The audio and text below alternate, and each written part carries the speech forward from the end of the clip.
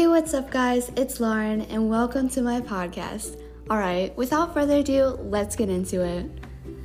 Social media is used to promote every aspect of a teenager's life, whether it's posting a rumor about someone or vice versa. Let's be honest.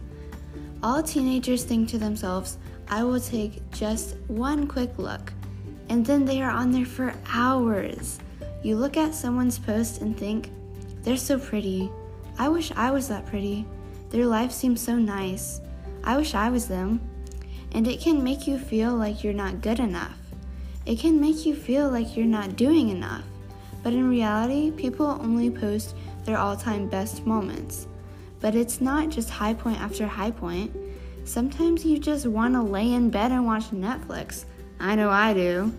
Social media is not only bad for your mental health, but also physical health too. It disturbs sleep, it is bad for your eyes, and it is disturbing teens' physical activities. And so you might ask yourself, why? Why is social media bad?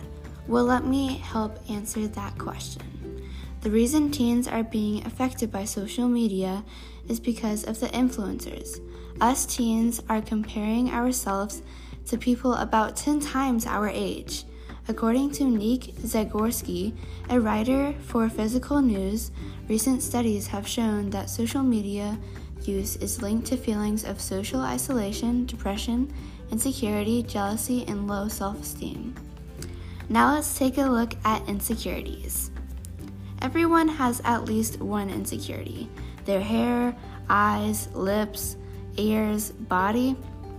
But a lot of insecurities come from social media's influencers. But what people never think about is they probably have a filter. It is not the influencer's fault, but the thoughts that run through a typical teenager's mind. Now let's look at the disadvantages of influencers. Influencers are what teenagers are exposed to every day.